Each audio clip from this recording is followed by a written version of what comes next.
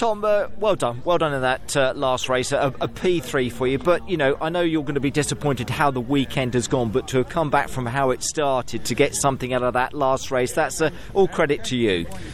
Yeah, I mean, it's a weird feeling considering we've been competitive all weekend, and I was slightly disappointed not to take a front row start in qualifying, and then I was running solid P5 in race one, and just had a mechanical failure, and it was no fault of the team's, no fault of mine. It was just one of those things, really bad luck, and obviously always has to happen in race one, doesn't it? So starting 25th in race two, honestly, I thought I could be on for maybe 5 or 6 points on the weekend. This isn't exactly a track you can really overtake, but had a storming race two. Car was amazing.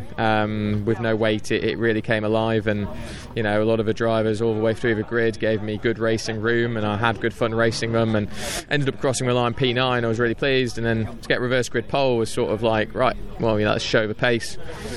Sadly, got an okay start.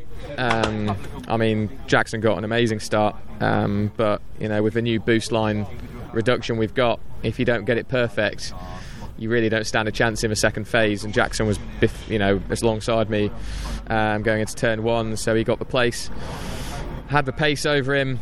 Then a red flag, and I was really disappointed.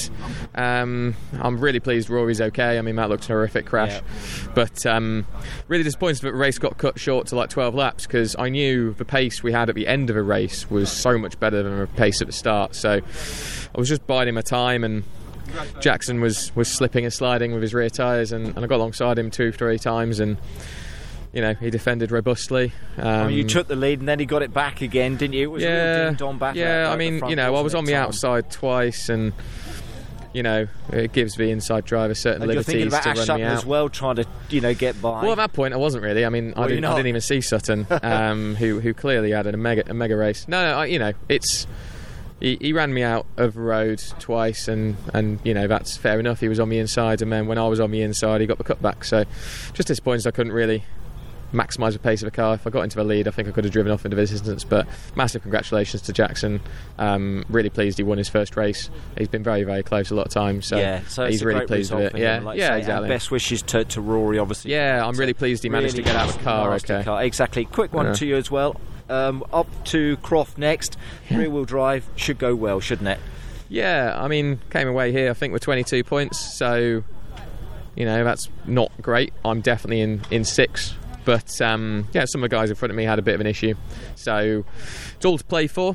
Going into Croft, looking to put it on pole, looking to win a race. We're carrying 30 kilos, which isn't as much as the other rear-wheel drive cars in contention, and I love the track, so I'm feeling confident, and I'm looking forward to it. Excellent stuff, Tom. Thank you so much indeed. Well done this weekend. Thank you.